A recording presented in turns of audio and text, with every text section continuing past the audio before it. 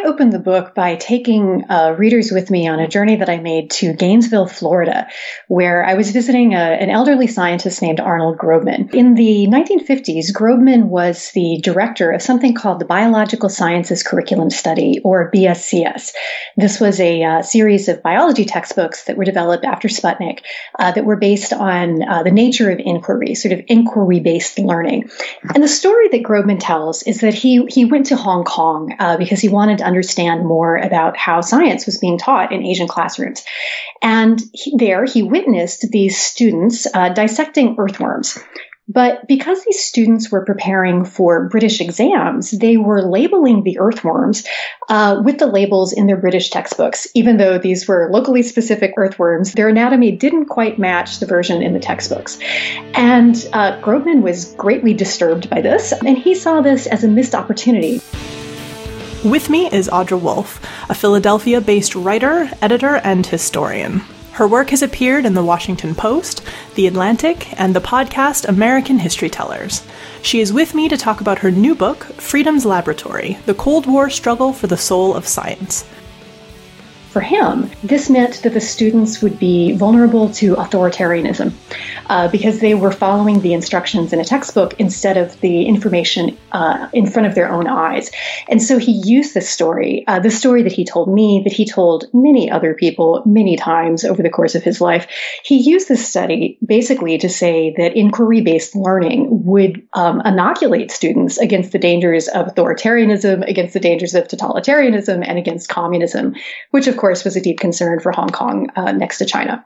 So also in the introduction, you mentioned that the project this book was initially based on started off as an investigation into the life of geneticist H. Bentley Glass. So why were you initially interested in Glass, and how did that project kind of morph into this book?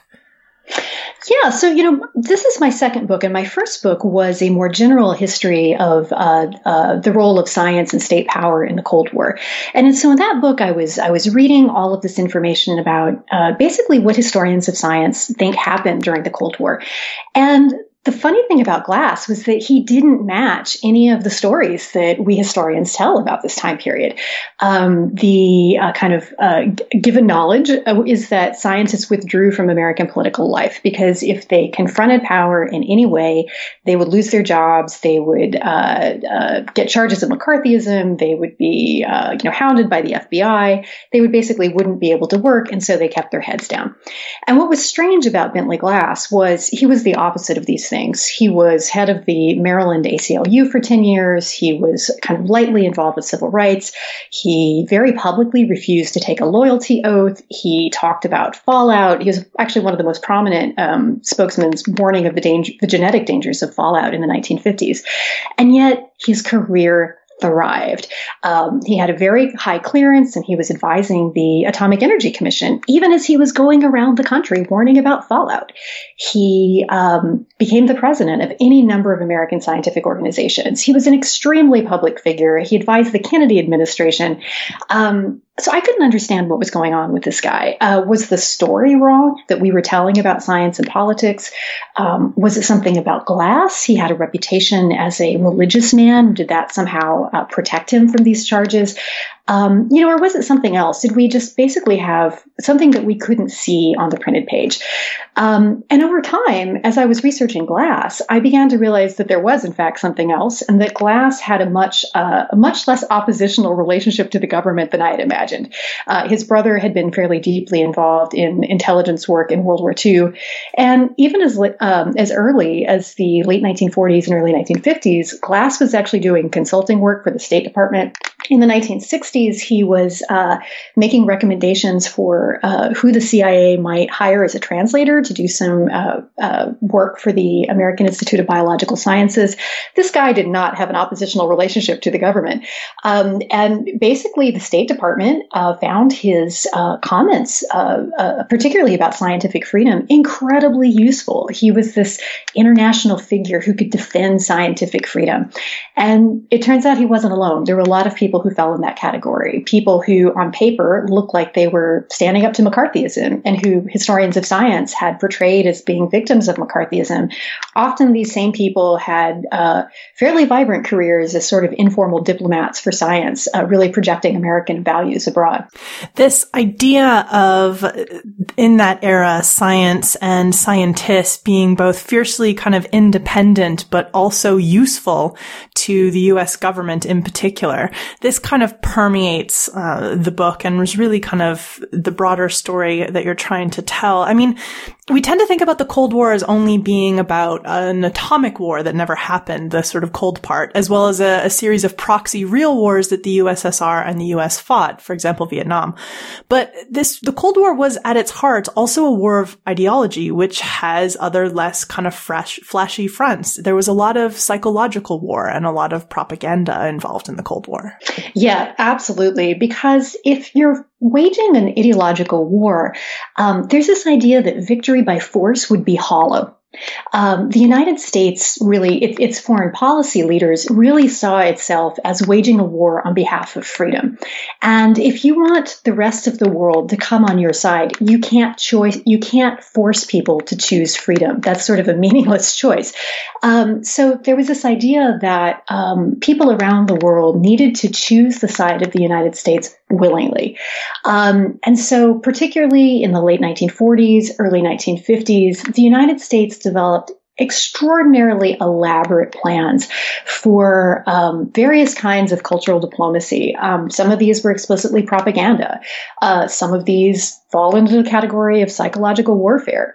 And others are kind of more innocuous activities, like promoting abstract art as an alternative to Soviet realism. And science was sort of in this category. The United States really wanted to promote the idea that science in the West was free, that it was much more free than under communism, that it was uniquely free from government control in particular, that it was uniquely dedicated to scientific research for research's sake, sort of basic research, as opposed to focus on technological ends, and that science in the West, that science knew no borders, that science was international, in contrast to Soviet science, which was supposedly intensely nationalist.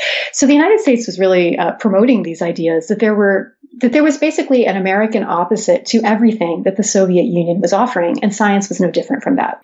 I want to talk a little bit about the definition of the word freedom, because this is so integral to this era, and in particular the U.S. ideology. We kind of, I think, potentially bring our own definitions of what this word means, both to ourselves and also in our broader sort of modern idea of what that word means. But what did it mean at that time when they talk about the idea of promoting freedom or trying to get people to pick freedom? What did it kind of mean in the context of the Cold War? Well, what I hear in your question is kind of a recognition that this term is pretty murky and amorphous in the book, and that's by intent, because the actors weren't quite sure what it meant to them either. They knew that freedom was the opposite of communism, but it took them a long time to actively try and articulate what is this ideology of freedom? What is the opposite of communism? And what it eventually came down to, a lot of this had to do with the idea of free choice, free will, freedom from government interference. These were almost always freedom froms as opposed to freedoms to. A really interesting moment in the story is in the mid-1950s when the folks at the USIA, U.S. Information Agency, which was the official organization that kind of produced propaganda, true propaganda, but propaganda to spread to the rest of the world. Officials at the USIA in particular said, we need to articulate what is the U.S. ideology. And so they actually produced documents that go to the National Security Council with titles like U.S. Ideological Program. And they put together a reading list about books about freedom. And a lot of these books are kind of classics of liberal democracy, kind of de Tocqueville style works or kind of Thomas Paine style works. These are works that are really exploring the idea that free individuals can associate in republics and govern in that way. So it's this idea of freedom from. It's not so much about freedom to. And what's interesting about this time period is that even in 1955, some voices at the State Department were pointing out that, of course, not everyone had access to the same kinds of freedom in the United States. And so even at this period, there were voices at the State Department saying it's really difficult for us to be promoting this vision of freedom while the United States is enforcing Jim Crow laws in the U.S. South. This is not a compelling story to tell to the rest of the world, particularly the people in the global South who can see how racism works in American society. So this wasn't an untroubled idea about what freedom was, but the core of it is really the idea that you could have freedom from government control. And when scientists in particular are talking about it, that's what they mean, that the government is not going to interfere in their work. It's an ironic term because, of course, the government was funding American science at unprecedented levels during the Cold War. But, ideologies are never consistent. And this is how this particular ideology was playing out in the 1950s. I do also want to talk about the word propaganda, because we hear the word propaganda and think of it as kind of like a dirty word. It's something somebody else does. It's kind of intrinsically nefarious. We don't, I think, like to think of Western democracies, places like the US, the UK, Canada, as being, having done propaganda or having put propaganda out there. Yeah, propaganda is a challenging term. But used in its sort of technical sense, propaganda has no truth. It's not a value-laden term in that you can have propaganda that's true or you can have propaganda that's false. Propaganda in some ways is more like government-backed advertising. It's information that is shared with a specific purpose to persuade other people that you're right. And so psychological warfare experts and people who dabble in propaganda for a living, they distinguish between white propaganda, gray propaganda, and black propaganda. And the United States, and its opponents, to be clear, the Soviet Union was, they were experts at propaganda. The United States learned many of the ways that it conducted propaganda from the Soviets. But white propaganda is generally true and its sources are acknowledged. So, for instance, the USIA, Voice of America, the State Department, it issued white propaganda. So fact-based information, certainly information that would highlight what the United States was doing right and maybe not discuss what the United States wasn't doing as well. And then there's gray propaganda, which is generally going to be true. Again, it may have some errors of omission, but the actual information being presented is generally true. But its origins might be obscured. You could generally find out if you tried. But so, for instance, if you were the mayor of Munich and you wanted to hold some sort of event that was sponsored by the United States government, but you wanted to make sure that the mayor got credit for it, you might not advertise that the event was being sponsored by the U.S. government. And then black propaganda, that's what we think of as really the kind of cloak and dagger stuff, the lies stuff. Black propaganda might not be true. And you might be actively confusing people about its source. So a lot of misdirection suggesting that information is coming from other directions. When we think back to what happened in the 2016 election in the United States, when we think about so-called Russian trolls or Twitter campaigns that are designed to spread misinformation, that's black propaganda. Kind of fake news is black propaganda.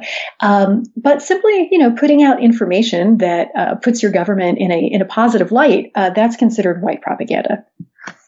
So how does science start to fit into the broader story of psychological war and ideological propaganda during the Cold War? Well, it fits into it in a couple of different ways. And the most the most fundamental reason requires thinking about anthropology for a minute. So when we think about cultural diplomacy, when historians talk about it, it's tempting to think that cultural diplomacy means culture with a capital C, sort of campaigns involving arts and letters.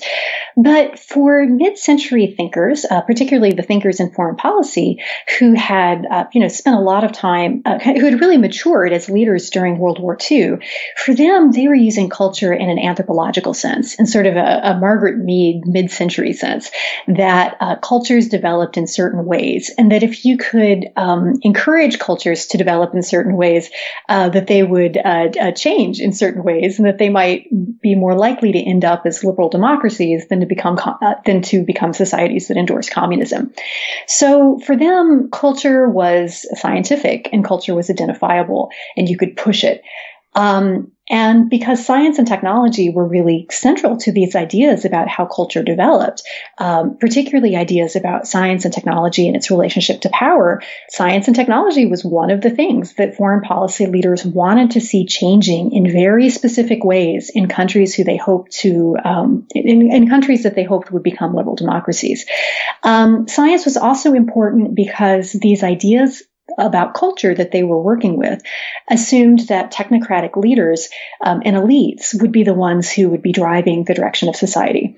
And the idea was that technocratic elites particularly wanted to have science-based development.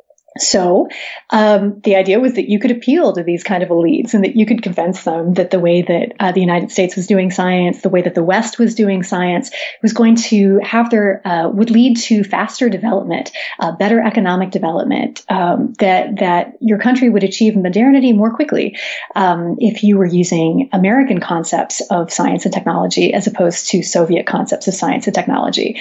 What's really interesting about this is that, I mean, the Soviets were in that game too. And of course, the Soviet Union had dramatic and rapid technological development during the 20th century.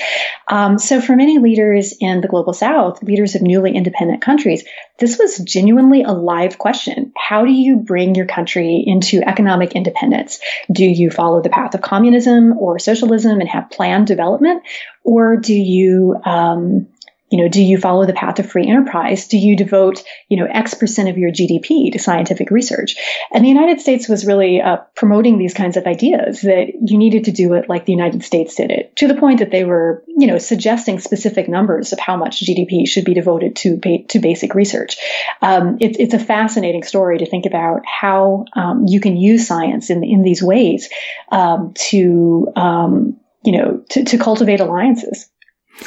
I guess it's the strategy of targeting the people in power, the elites, in hopes of pulling the country, as that's, I guess, the decision-making power in any country. Absolutely. Absolutely. But, these ideas also have very practical consequences. One of the ideas that I mentioned earlier was this idea that science has no borders, scientific internationalism.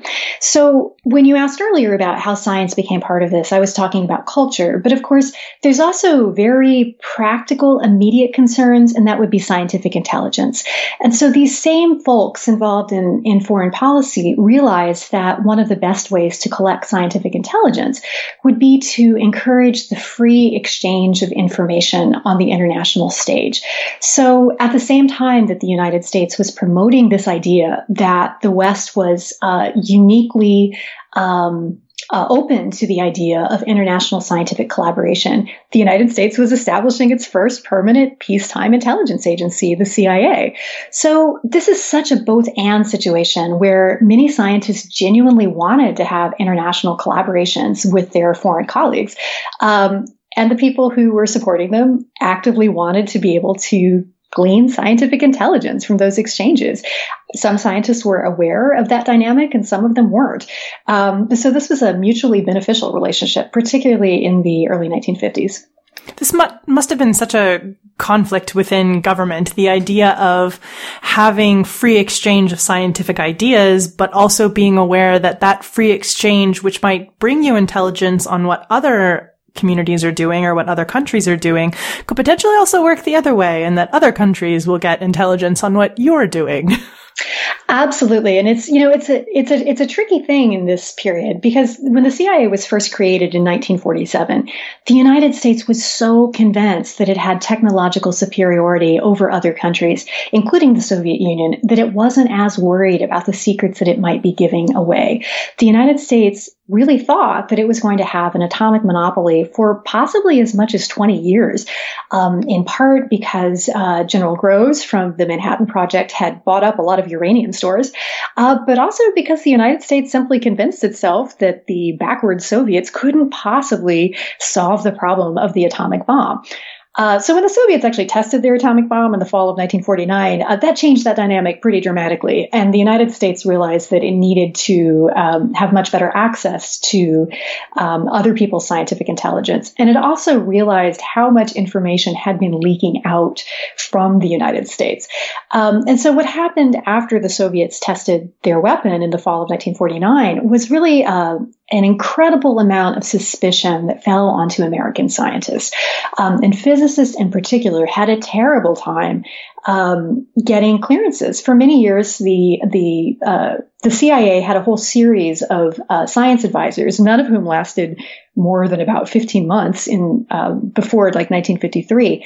And if you read the documents, the declassified documents about what happened there, some of them actively suggest that even the CIA science advisor had trouble getting the clearances that he needed. He had trouble getting information about particularly atomic espionage, that there was just so much concern that people would be could be stealing information that they couldn't do it. Can I tell you a story about Wallace Brody and why he left the CIA? Absolutely.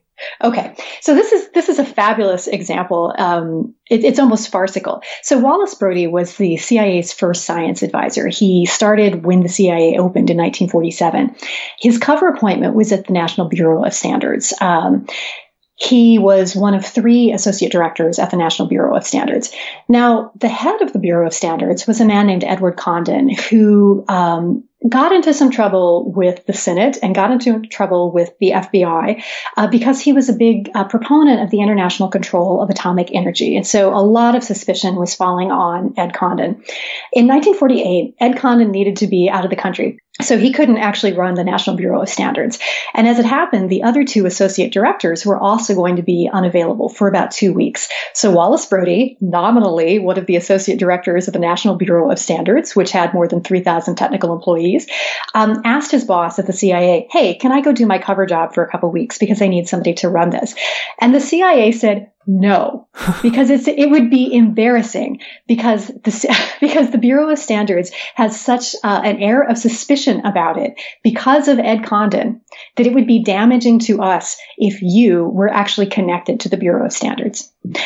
So Brody resigned the CIA and he left that job to take up the position at the Bureau of Standards that he had held on paper for a long time. I love this story because it's such an example of, on the one hand, the left hand not knowing what the right hand is doing, but also how counterproductive these security fears were to even being able to run your cover operations. It's kind of a ludicrous story, but I love it. It really, really highlights this dynamic in the late 1940s. Absolutely. It's just this. How did they get anything done? That's an excellent question. Oh, that's great. I mean, one wonders how much they did get done. Obviously, the Soviet bomb was a great surprise in 1949. So one wonders, indeed, how much they managed to get done. Yes, that must have been quite a wake-up call, I imagine, when that all went down.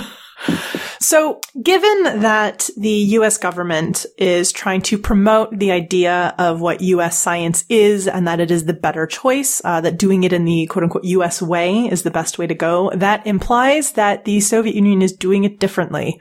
So let's talk a little bit about Soviet science at this time, both the perception of Soviet science and the kind of reality on the ground, because as with all ideological wars, sometimes what you think of the other side is not necessarily the truth of what's happening on the other side. And the vast majority of our listeners would be centered on the US-centric side. So let's talk about Soviet science at this time.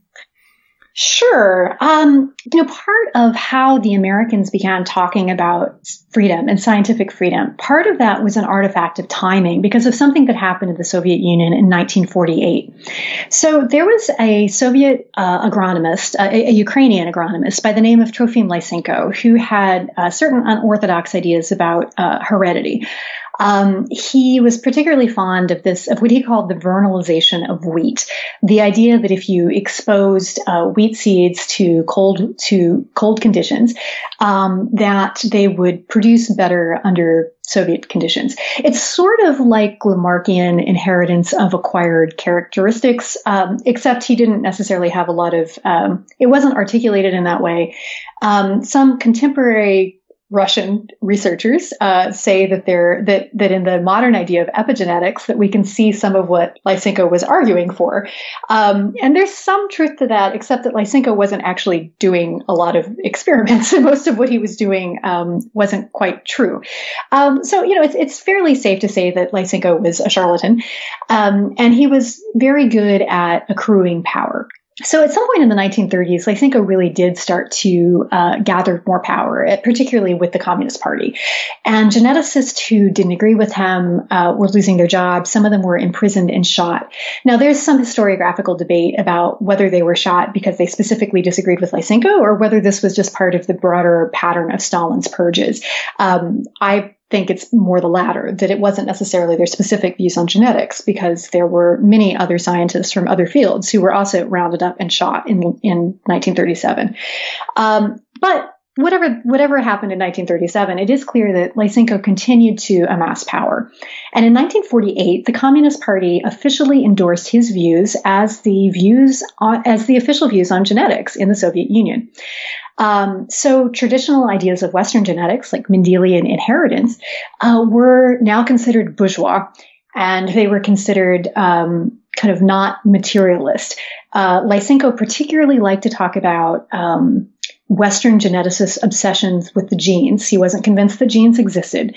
And he would point to the ways that these Mendelian geneticists focused on fruit flies, sort of useless research, as opposed to the work that he was doing on wheat that was going to feed the Soviet peasant, that was going to feed the Soviet masses, it was going to feed the proletariat. So he had really developed this kind of ideology of a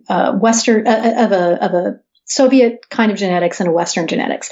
So he took power in 1948. Now, simultaneously, Soviet genetics had become increasingly isolated from the West. And one of the best connections had been a man named H.J. Muller, who had spent a lot of the 1930s living in the Soviet Union, a former communist. He considered himself a socialist, albeit an anti-Stalinist socialist after he left the Soviet Union. Muller had to flee, in part because of Stalin's purges in 1937. And so Muller became this sort of rabid red baiter, although he was still a socialist. And he saw what was happening with Lysenko's rise to power, and he assumed the worst. He assumed that if Lysenko was in charge, that all geneticists in the Soviet Union were going to be rounded up and shot. That didn't actually happen. But it is true that the research institutions were dismantled. Researchers who did Western genetics, or kind of Mendelian genetics, they mainly went underground, and they gave their institutes new names like radiobiology. And so they were still able to do that work, but they had to do it kind of quietly, and they couldn't, they had trouble getting much funding. But in the United States, Muller was a master propagandist. And so Muller took what had happened with Lysenkoism and basically said, this is the inevitable path of science under communism, that planning will inevitably result to dogmas and to ideologically driven science where everybody has to subscribe to a party line. This idea that there's a party line in science really became one of the central talking points in Western propaganda about how science worked under communism.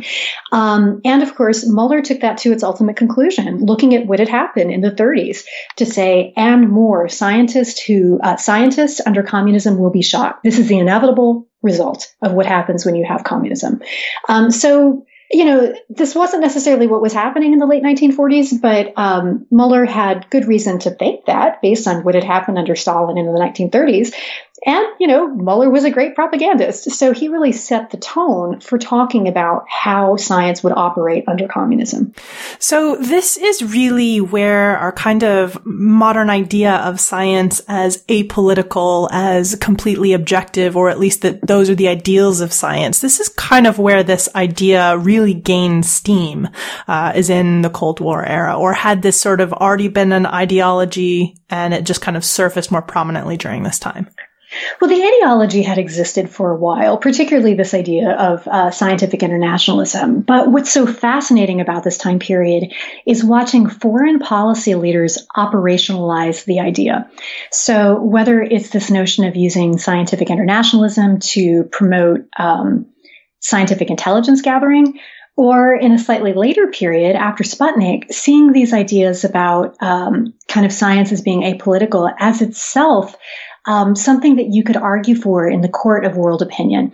A good example of this is in the late 1950s, several communist bloc countries also started realizing what was at stake in this dynamic.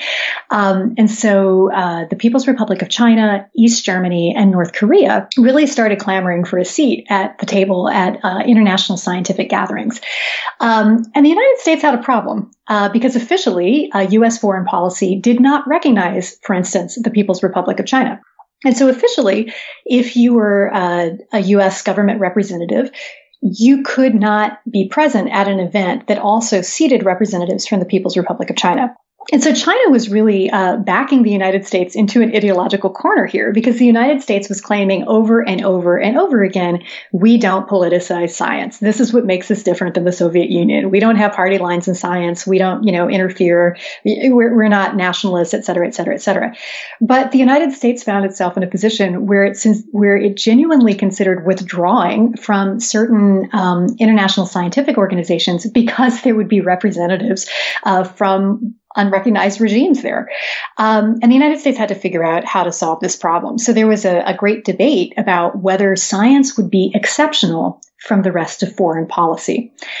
There were some scientists, particularly at the National Academies of Science, who argued that the United States should just go anyway, because science was a separate realm of foreign policy. And there were other people, particularly at the State Department. Wallace Brody, who I mentioned earlier, returned to a different kind of foreign service when he became the science advisor to the State Department in 1958. And so Wallace Brody, who had spent a decade in federal science, said, this is ridiculous. You can't separate science from other parts of foreign policy. Science isn't different than agriculture or economics or anything else. If you don't recognize China in those realms, you can't recognize China in science. And so the United States tried to square that circle by sending scientists as individuals or as individuals who had been officially recognized by the National Academies of Science, which is technically not a government organization. So basically it was establishing extraordinarily elaborate measures to create arm's length relationships where the government could still send people to international meetings, but yet plausibly claim that they weren't technically there as government representatives, so they could still be present at a meeting with representatives from unrecognized regimes without then having to say, we're not going to seat these people because they're communists. Right. So the idea was, hey, we didn't send them, but we didn't stop them from doing a thing they wanted to do as their own person. Well, and in fact, we will pay for them to go, but right. We will give the money to a secondary organization, and then that secondary organization can pay for them to go because they're nominally a private organization. Right. And so you can even do that as a government employee, if you are going in your capacity as a scientist as opposed to in your capacity as a government employee. Right. So the government argument at the time was, hey, we just gave this private organization who does good things a lump sum. What they do with it is not within our control. Exactly. And if this employee who works for the National Science Foundation needs to take 2 personal days to go to this meeting and his salary happens to be matched by this other private organization, that with money that we gave them, that's totally okay too. This idea at this time of the ideology of science being apolitical, being explicitly politicized, and the people involved not really often seeing a contradiction there, I find really fascinating. In particular, the scientists who very loudly tried to encourage other scientists, both domestically and internationally, to kind of speak about this and talk about this. I was fascinated to read about some of the conventions where they became mostly about the idea of science and freedom rather than about any particular scientific advancement that had taken place. Right. This book focuses a lot on those kinds of activities where the focus really is on freedom. I mean, this is in some ways an artifact of what I chose to write about. There were certainly many other international meetings where they were focused on specific topics where this came up as well. But yeah, absolutely. And I think this is really where the idea of objectivity comes into it, that these same scientists, these same American scientists, part of what was at stake for them in the idea of objectivity, that it was possible for scientists to be objective, for them, part of that was being okay with getting so much of their funding from the military for other work that they were doing, that they had really convinced themselves that it didn't matter who was supporting your work or why they were supporting your work, because you, as an objective scientist, could somehow transcend all these more practical, mundane, day-to-day concerns. But, obviously that's also a way of eliding discussions of power and not really addressing issues of the status quo. So these scientists who really bought into this idea that scientists, more than any other profession, could be uniquely objective, that they could uniquely transcend those concerns, the fact that they believed that was part of how they ended up in positions where they were sometimes working with the CIA and not necessarily asking a lot of questions about it. Because they thought, well, the funding doesn't matter as long as they don't actively involve, as long as they don't get actively involved in our day-to-day operation. And obviously there are problems with that line of thinking, but that's part of how so many scientists were able to do this and to sleep at night while simultaneously going around telling people that, in the United States, the government has nothing to do with science. So how much of this contradiction did scientists of that day realize? I mean, were they aware of their role in the kind of propaganda machine of the U.S. during this time? Or were they kind of just what they felt like acting on their own individual motivation, and beliefs about how things should be? I'm curious as to generally how scientists who were quite vocal at this time kind of saw themselves in this broader machine, or whether they saw themselves as genuinely apart from it. Right. I mean, as a historian, I'm generally reluctant to speculate on the motives of people who are no longer with us. But that being said, it is pretty clear that most of the scientists I talk about in this book are people whose careers thrived in this post-war period. They had gained authority, they had gained a power within this Cold War system. And they were absolutely people who believed in the idea of change within the system. And that made it challenging for them to see some of the limitations of their ways of thinking. These were people who were really convinced that they could do that and that they could make certain kinds of criticisms and that they would be heard.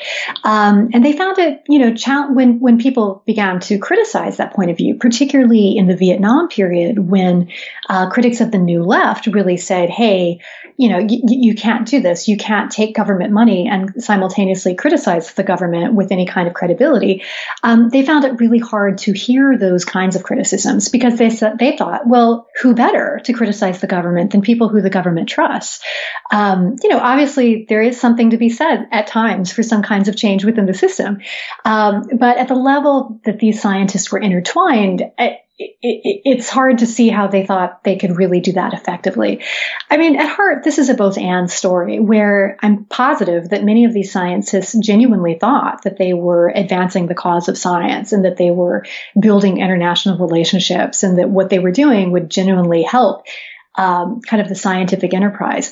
But they weren't necessarily people who were inclined to ask a lot of questions about the structure of power. They weren't inclined to ask a lot of questions about who wasn't in the room with them.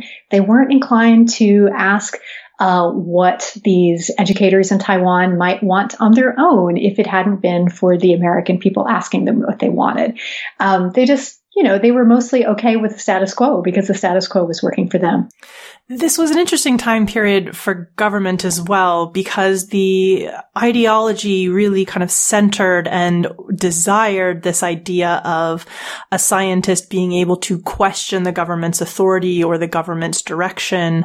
And people did do that. Your book opens with your sort of thoughts and pursuit of trying to understand, I think it was glass.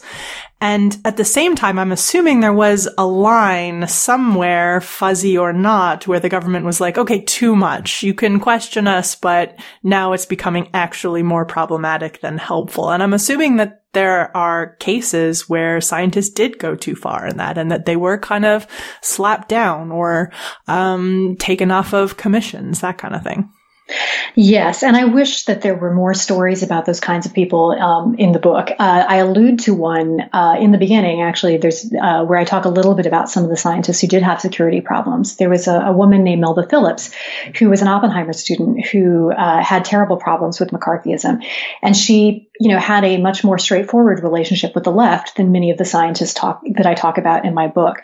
An example that I do talk about that I think is fairly telling is about Linus Pauling and his relationship to the broader disarmament movement. Linus Pauling was part of a group of American scientists and actually international scientists who were involved in a disarmament movement called Pugwash, which it goes by other names. It's called Pugwash actually because of a name of a town in Nova Scotia where their initial benefactor was from, and so they had their first meeting there, and it was called Pugwash thereafter. But Pugwash really started out as a nuclear abolition group. And so this was international. It was going to have Soviet scientists, American scientists, British scientists, Canadian scientists, and they were really going to work for a world without nuclear weapons. Once Pugwash got started, though, some of the American leaders really wanted a closer relationship with the United States government because, they weren't wrong in thinking that if governments are ever going to sign agreements to get rid of their nuclear weapons, they're going to need to be on board for this. So some of these American scientists were trying to do change within the system, and they were trying to build these partnerships. But Pauling didn't like that idea. And Pauling said, no, we should be doing this from outside the system. And over time, the Americans who wanted to work with the government increasingly walked away from the idea of nuclear abolition. These were people who were saying, well, maybe a test ban would be sufficient. A test ban would at least, an atmospheric test ban would at least solve this problem of fallout, which is, one of the things they were really worried about. And Pauling said, really, this is not the goal that we're looking for. And Pauling continued to work for that ideal and eventually had a fairly severe falling out with the other Pugwash folks who were okay with this more limited solution to nuclear weapons. Whereas Pauling was more than willing to work with outsiders, particularly other scientists, but in some cases, even lay people to say, there's a moral argument here to get rid of nuclear weapons. Whereas the other American scientists in Pugwash were really trying to make that argument from technical means. Here are technical reasons why we can reduce our reliance on nuclear weapons, or here are technical means by which we can verify a test ban. Those ended up being fairly different goals, and Pauling was increasingly excluded from Pugwash's arguments, and he got cut out of when Pugwash was working with the government. The government didn't want to have anything to do with Pauling. So he was effectively on the other side of this line, this kind of invisible, vague line of when it goes too far. Absolutely. Now, that being said, Pauling, while he was willing to work with some people who were outsiders, he did still prioritize scientific knowledge. And so even looking at Pauling's role in this, the anti-nuclear movement was a global movement that involved many people who had no scientific training whatsoever. And even Pauling found it difficult to figure out how to relate to those folks, to acknowledge that every individual on Earth was affected by fallout and had some standing in arguing for the end of nuclear testing and the end of nuclear weapons. So even Pauling was still committed to certain ideas about expertise, but he was willing to combine those ideas about expertise with morality in a way that a lot of his other scientific colleagues weren't even willing to go there. They simply wanted to make technical arguments based on scientific facts. So I also want to talk about science education, because this was definitely a part of your book and a part of this story that I had never really heard about before. So maybe start by talking about kind of how science education changed during the Cold War, because it did school in general underwent a fairly significant change over the Cold War period in the U.S. Yeah, so we began this conversation talking about Arnold Grohman and the Biological Sciences Curriculum Study, which I'll call BSCS. The BSCS was one of a series of science curriculum reforms that happened after Sputnik. When the Soviets launched their satellite in 1957, some leaders in the United States, particularly in Congress, when they were trying to understand how did the Soviet Union get ahead of the United States in the space race, they settled on the problem of education. And they convinced themselves that science education in the United States was greatly lagging behind that in the Soviet Union. And what was really needed to beat the Soviets in the space race was a re-envisioning of science education at the high school level.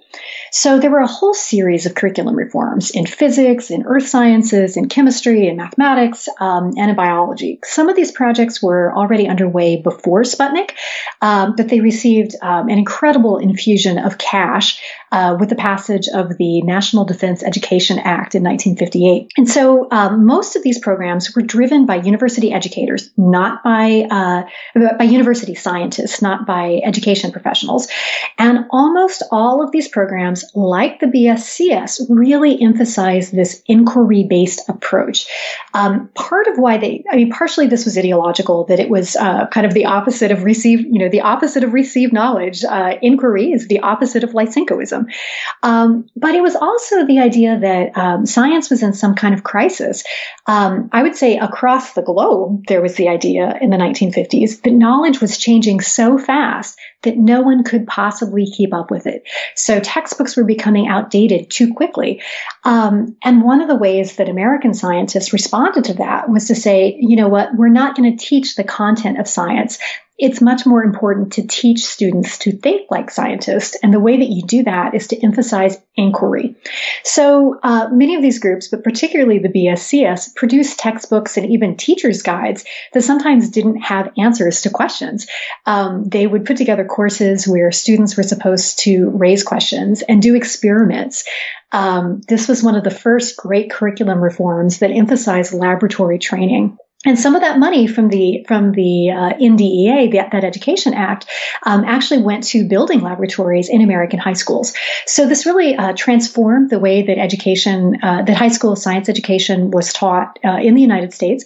But also it transformed that around the world, because these other government agencies thought that these books, these new textbooks, would be a phenomenal way to spread American values.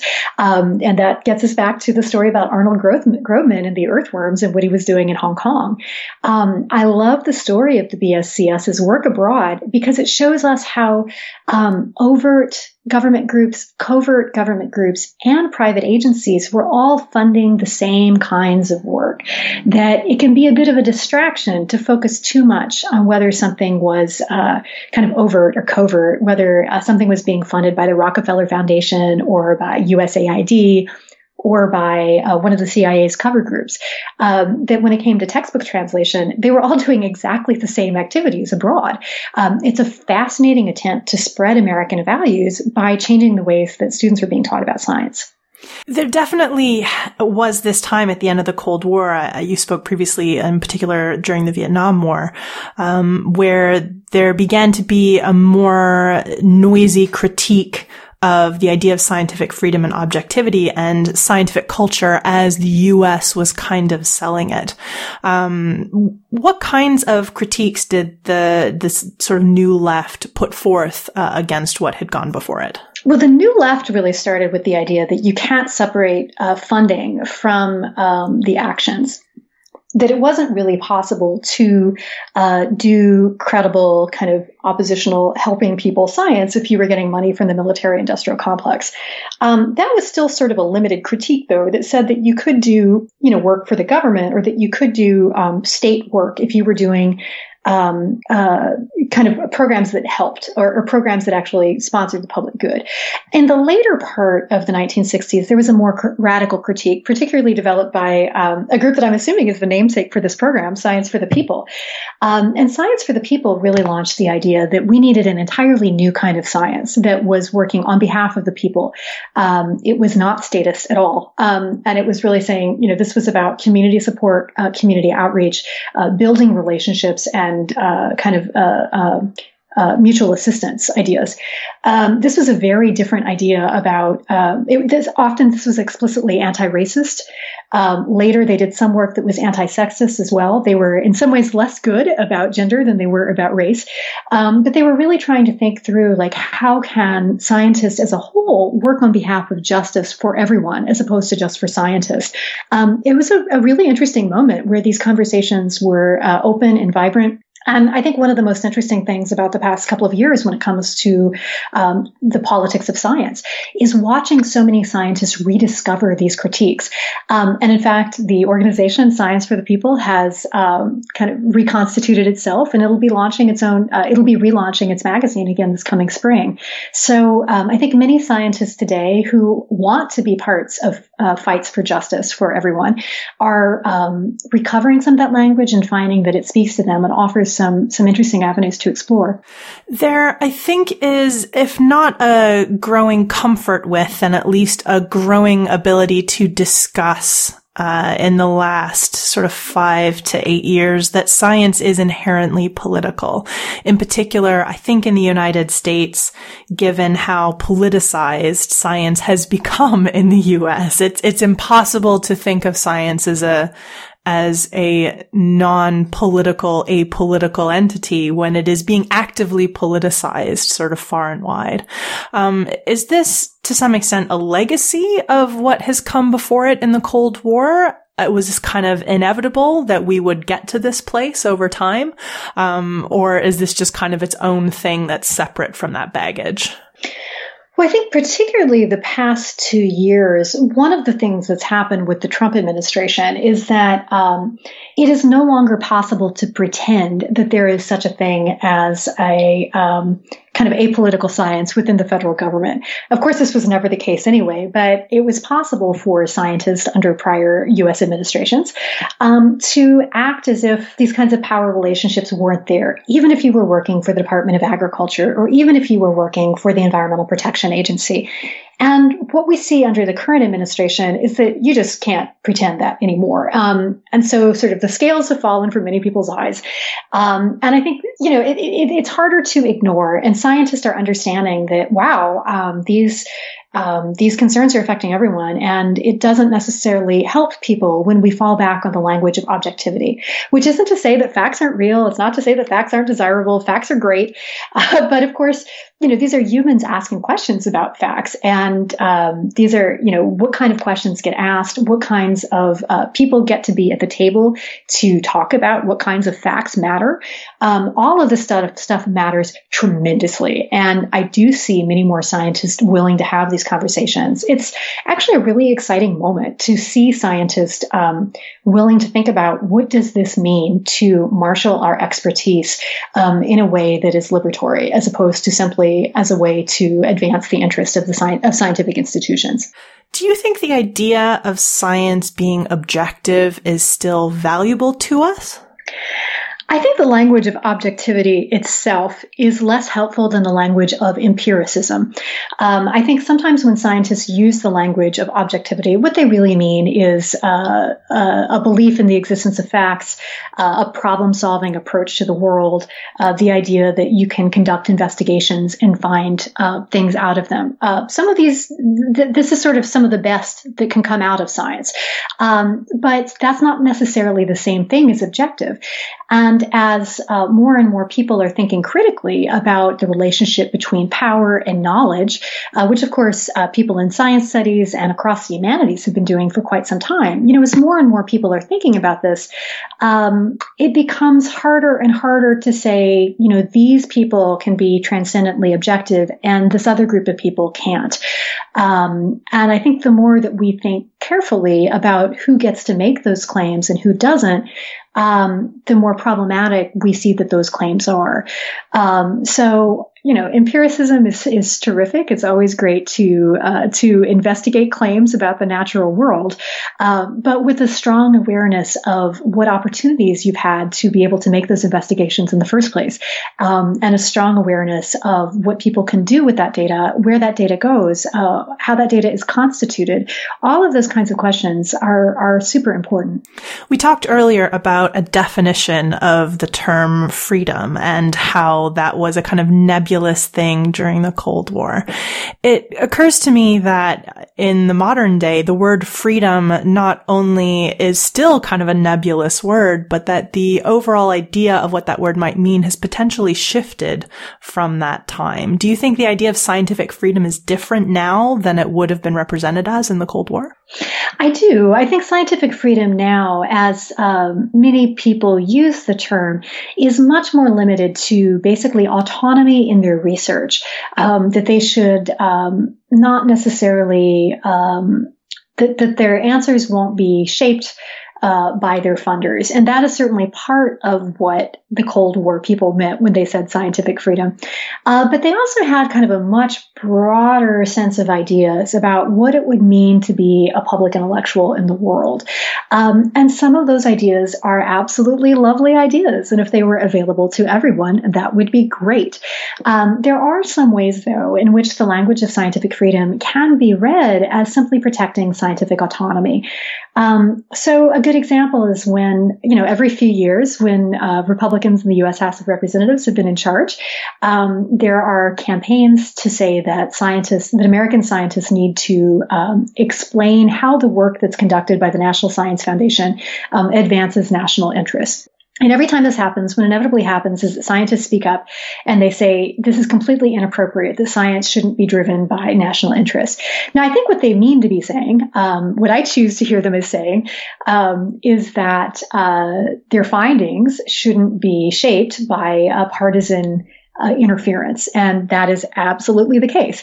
It is, though, an open question as to whether or not it's appropriate to have some kind of public discussion about what government monies should be funding in science, particularly when those same leaders are using language of austerity that, there is a limited amount of money in the pool under current budgetary constraints that can do everything from, say, funding healthcare to feeding people, to housing people, to conducting, defense operations, to funding science.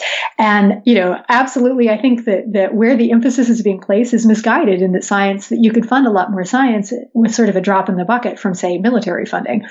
At the same time, the United States is a democracy, and the people do actually have some say about what the national priorities are. And to act as if it's completely inappropriate to even have a discussion about what science should do strikes me as perhaps a little off key, because scientists are not necessarily the ones who should be making policy decisions. They should be informing policy decisions. But if scientists are making the policy decisions, that's a technocracy. Unless, of course, they've been elected to office, which is great. If scientists want to run for office, that's fantastic. But, unless they are in that position, they need to recognize the different roles that these different groups have in a democracy. Is there a place in the world for state or government directed science, not necessarily as a total ideology where all science is directed by the state, but is there a place for science that is more in keeping with what the USSR envisioned at the time for science, that was so contrary to US ideology at the time? Well, the United States does actually have mission-driven scientific institutions, right? We have NASA, we have NOAA, we have the EPA, we have the people who do climate work at the Department of Energy. What's interesting is that so many American science policymakers don't want to somehow acknowledge that, right? But we do have these organizations. You see some of the ideological pools, for instance, with the creation of NASA. That NASA, at its origins in the late 1950s, was really set up to be decentralized, to do so much of its work through contracts as opposed to through a centralized administration, in part to demonstrate to the rest of the world that in the United States you could do space research, you could do human spaceflight, without a centralized structure. One can debate the merits of that, whether or not the virtues of having competing systems actually weighs out some of the inefficiencies and profit motives that you have when inevitably you're basically building up a defense contractor industry. So there are pros and cons to that, and the United States has dabbled in it more than it generally wants to acknowledge. Everything is always more complicated than we think it is at first blush. Indeed. This is a very complicated story. And it was a fascinating one to read. Audra, it's been great chatting with you, and the book is excellent. I highly recommend anybody interested in this era in particular, but also in the kind of idea we have of what science is, because it definitely made me reflect on my own thoughts about what science is, what it should or should not be, what it can be, what it might have been as part of reading this book. I definitely recommend people check it out. Thank you so much for coming on the show. Thanks so much for having me on. This was a great conversation. And if you want to learn more about Audra Wolfe or her book Freedom's Laboratory, The Cold War Struggle for the Soul of Science, we will have links to get you started in the show notes for this episode, which, as per usual, you can find on our website, scienceforthepeople.ca. Science for the People is produced by Rochelle Saunders and edited by Ryan Bromsgrove. Helen Quivalon is our publishing liaison. We get research help from Josh Witten and consulting support from Desiree Schell. Our frequently seen guest hosts are Marion Kilgour, Anika Hazra, and Jessica Yaros. Our theme song is called Binary Consequence, and it was written and recorded by Fractal Pattern. Science for the People is entirely listener-supported. You can find us on Patreon, where you can support us with monthly donations in any amount, or you can send us a one-time donation in any amount via the donate page of our website. Science for the People is created in partnership with the Skepchick Network, a collection of blogs, podcasts, and video content focusing on the intersection of science, popular culture, politics, and social justice. You can find out more about Skepchick at skepchick.org. The show is hosted by science news writer Bethany Brookshire and me, Rochelle Saunders.